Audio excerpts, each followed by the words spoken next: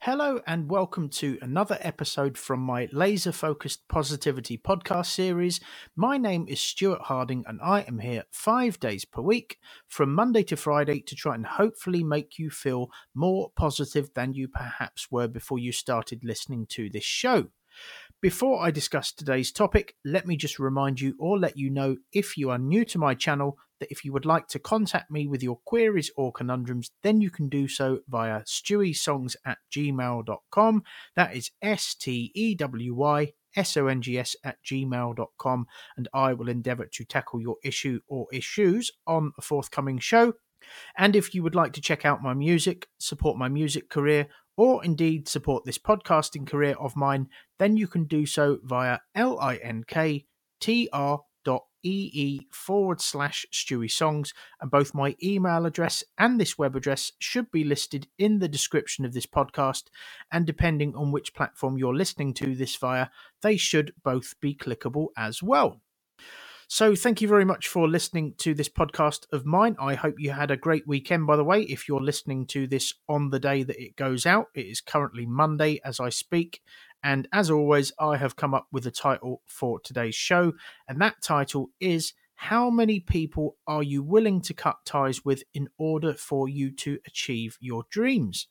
And this was kind of inspired by the fact that over the weekend, I have cut ties with quite a lot of people because the psychology of these people and just their behavior is not conducive to keeping me in that flow state, in that kind of positive mindset. So just as I'm trying to keep you guys and girls in a positive mindset, in that kind of flow state where you're focused on moving forward, where you're focused on the present, and you're not focused on all the other insignificant things which people try and drag us into these days. And one thing I've noticed is that when you're getting close to success, so when I'm doing well musically, when my music is performing well on the internet, I've noticed that more and more people try to drag me into negativity, into the negativity which they surround themselves with on a regular basis.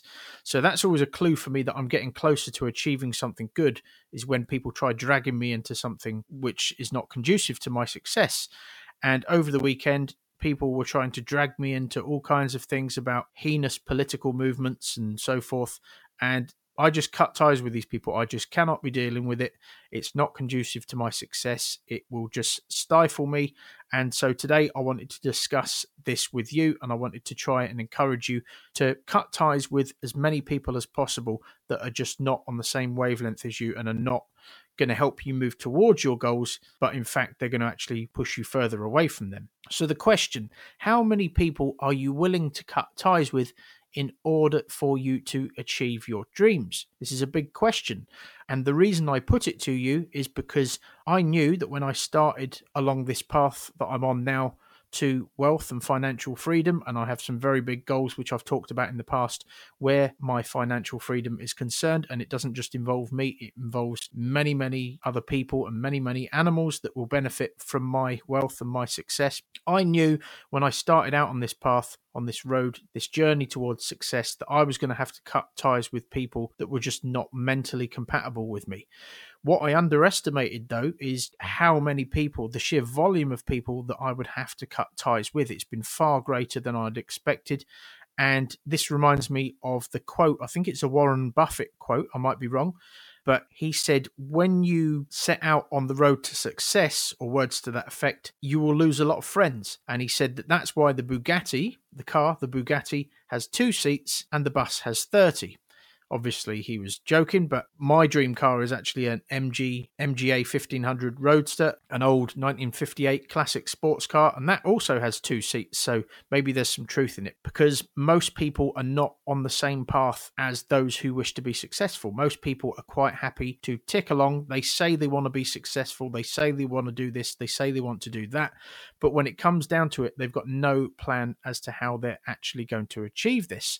So talk is one thing, talk is cheap, but actions speak louder than words, as we all know. So don't be fooled by people that tell you they've got big dreams. Look at their actions. Are their actions congruent with what they say they want to achieve? If they're not, then they're probably not people that you want in your inner circle because they're full of hot air, basically. So over the weekend, I cut ties with people that were trying to drag me into politics. I stay clear of politics in the interest of keeping my psychology strong. I need to do that for trading. I need to do that so that I can do these podcasts if I'm in a negative state because my head is filled with nonsense that people have filled it with, then it's very hard for me to talk in a coherent manner during these podcasts in a way which enables me to get my message or my messages across. Hopefully that makes sense.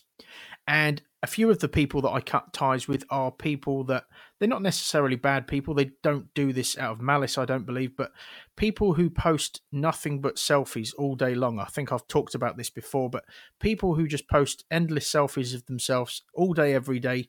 I don't typically unfriend or unfollow people that do this so long as there is some kind of caption or message attached to the selfie, if they're doing that, which is useful and which provides me and other people with some value. But when people just post selfies of themselves with no caption attached and no message that's of value to people, then they're of no value to me. These people are of no value to me, and I just unfriend them because if you think about what they're actually doing, why are they doing this?